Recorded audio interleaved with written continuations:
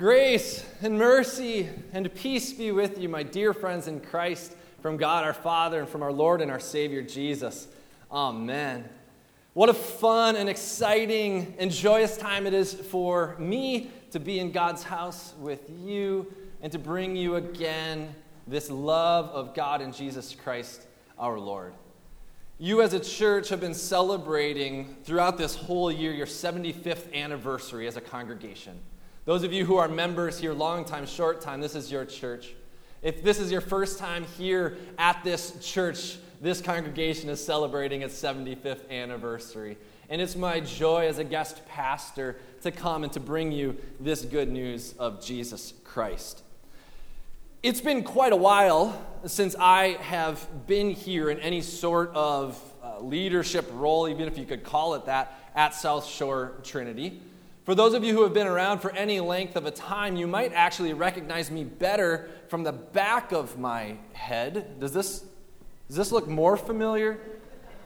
Because I was the guy about 10, 15 years ago who played organ here at South Shore Trinity before the organ council was turned and my back faced directly down here. I did that for many times during my time at Concordia University in St. Paul, Minnesota.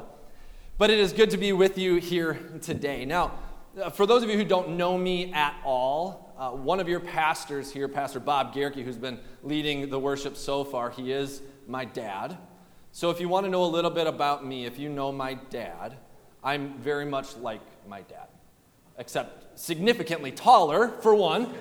And for two, if I have any redeemable qualities, I got them from my mom and not from my dad. So there you go. He knows we're actually very similar, so he can handle this sense of humor, and I'm glad that you all can as well.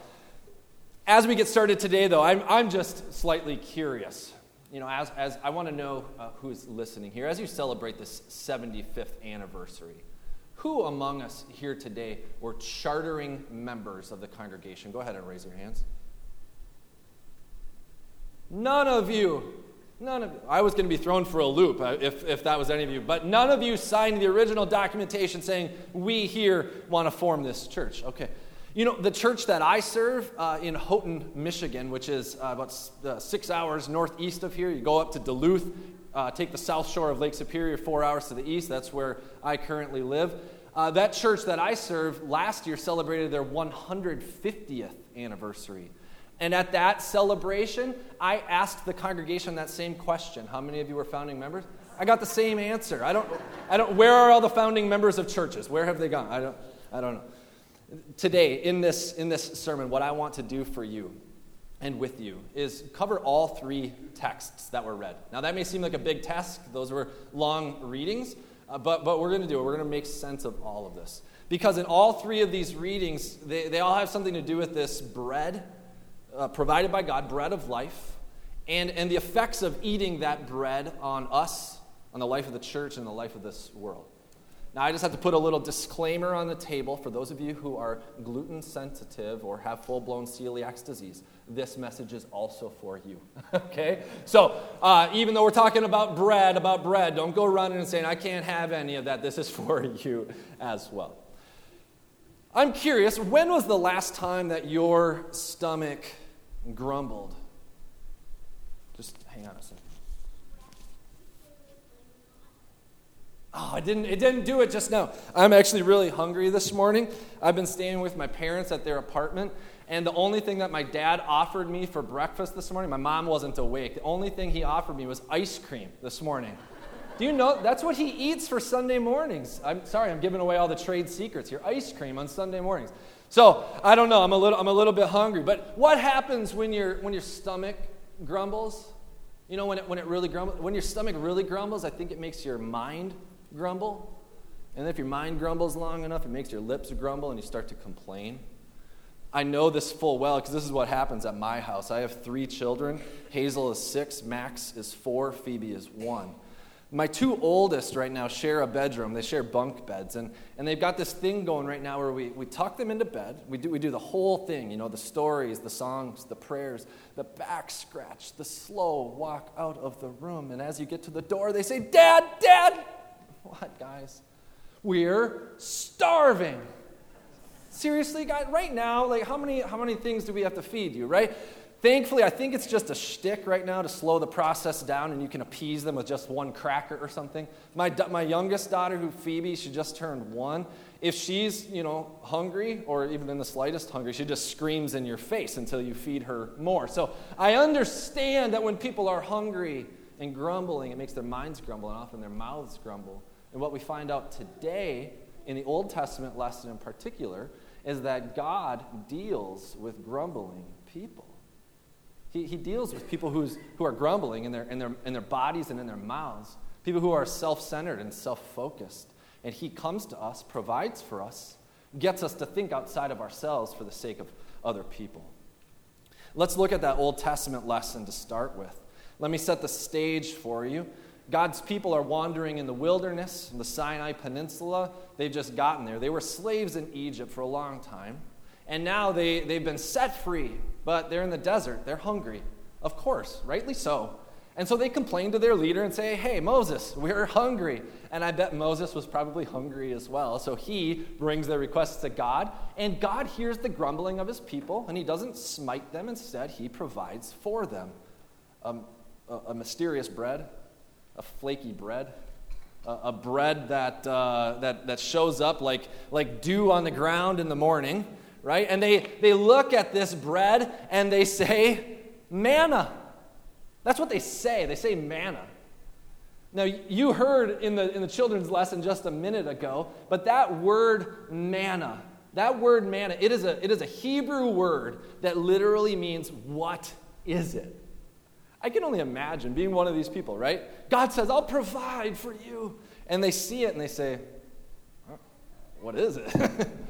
I like to watch these survival wilderness shows on TV, the ones where people voluntarily set themselves up in the woods and try to survive off the land. And a lot of times in those shows, when they're really starving, they say, I don't know what this thing is, but I'm going to try to eat it and see if it does my body good. What is it? I don't know, but I got to eat, right? I can imagine that's what the people of Israel were facing. Right? I don't know what this is, but God says eat it, I guess. Okay, well, thanks, God. That manna, that bread, was literally the bread of life for the people of Israel for 40 years. That's all they ate, along with the quail, right? For 40 years, that was literally bread of life. It sustained their lives for them. I think we're often like those people of Israel, not fully understanding God's provisions for us, the way that he works. I think oftentimes God provides and we say, what is this way that you're providing? When it seems, Lord, like I'm praying for healing, sometimes it feels as though the healing does not come. Yet when I don't pray for healing, you are constantly taking care of my scrapes and my bumps and my bruises. What is this way that you work, Lord? When I'm not ready for you to open up doors for me to proclaim your good news to the people in my life, when I'm not ready, you seem to open up all the doors. And when I say I'm ready, where are the opportunities? What is this way that you work, Lord? What is it? What is it? What is this provision? The people in the gospel lesson today, we're going to jump there in John chapter 6. The people in the gospel lesson today who were following Jesus asked Jesus the same kind of question. What is this that you're doing, Jesus? They refer back to the story from the Old Testament. They say, our forefathers ate manna in the wilderness. Moses gave it to them. Why don't you do some miraculous sign so that we know whether or not we should follow you? I think we're often like these people as well who say to Jesus, come on, Jesus, you did all sorts of miracles in the Bible times. Why don't you show up and do some sort of miracle now? How are we going to know if we should truly follow you and you are who you say you are? These people, let me set the stage here. These people in John 6 who are saying to Jesus, why don't you give us some sort of bread to eat? Do some miracle. You know who these people are? If you take a step back in John chapter 6, these are the people who just the day before were the 5,000 people who Jesus fed. Remember that story in the Bible where Jesus takes a little bit of bread, blesses it, breaks it, feeds 5,000 people and more. They have their fill, right? They go to sleep that night. Jesus sends his disciples out into the sea and he stays behind to pray. in the middle of the night, then Jesus does that thing where he walked out on the water. Remember that one? And he shows up to the disciples in this storm, and he gets on the boat with them. They go across the sea. The next morning, these people wake up, and they've had their fill the night before of bread and fish, but now, guess what? Their bellies are rumbling, right? They're hungry. Where's Jesus? Come on, he can produce food. So they look for him. They get into some boats. They cross the sea. They find Jesus, and they say, Jesus, when are you going to do some miraculous sign for us like Moses did for the people in the wilderness? You can imagine Jesus shaking his head, and he says, guys, it wasn't for one Moses who gave them the bread in the wilderness. It was my Father who gave them the bread in the wilderness. And Jesus says, for the bread of God is he who comes down from heaven and gives life to the world. And they said, give us this bread always, please. And Jesus says, I am this bread of life. Whoever comes to me shall not hunger. Right?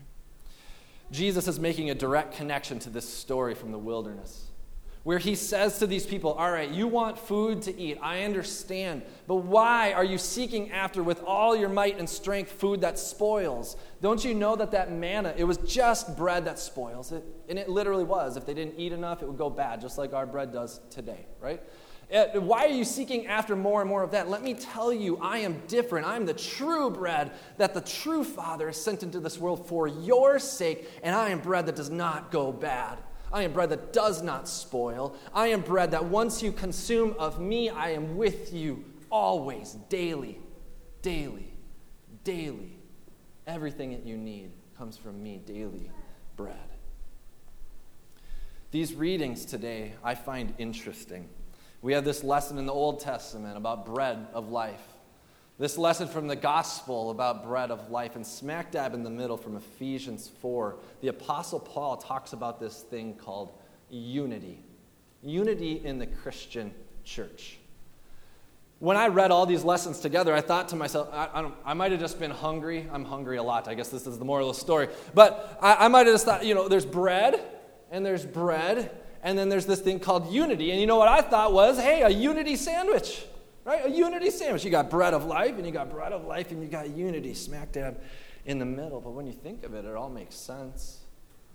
When we share in the eating of the bread of life, which is Jesus, when you and I take a bite of the bread of life, we are united together in his love and in his forgiveness. This is what happens from the bread of life. We are united. But what does it mean to be united?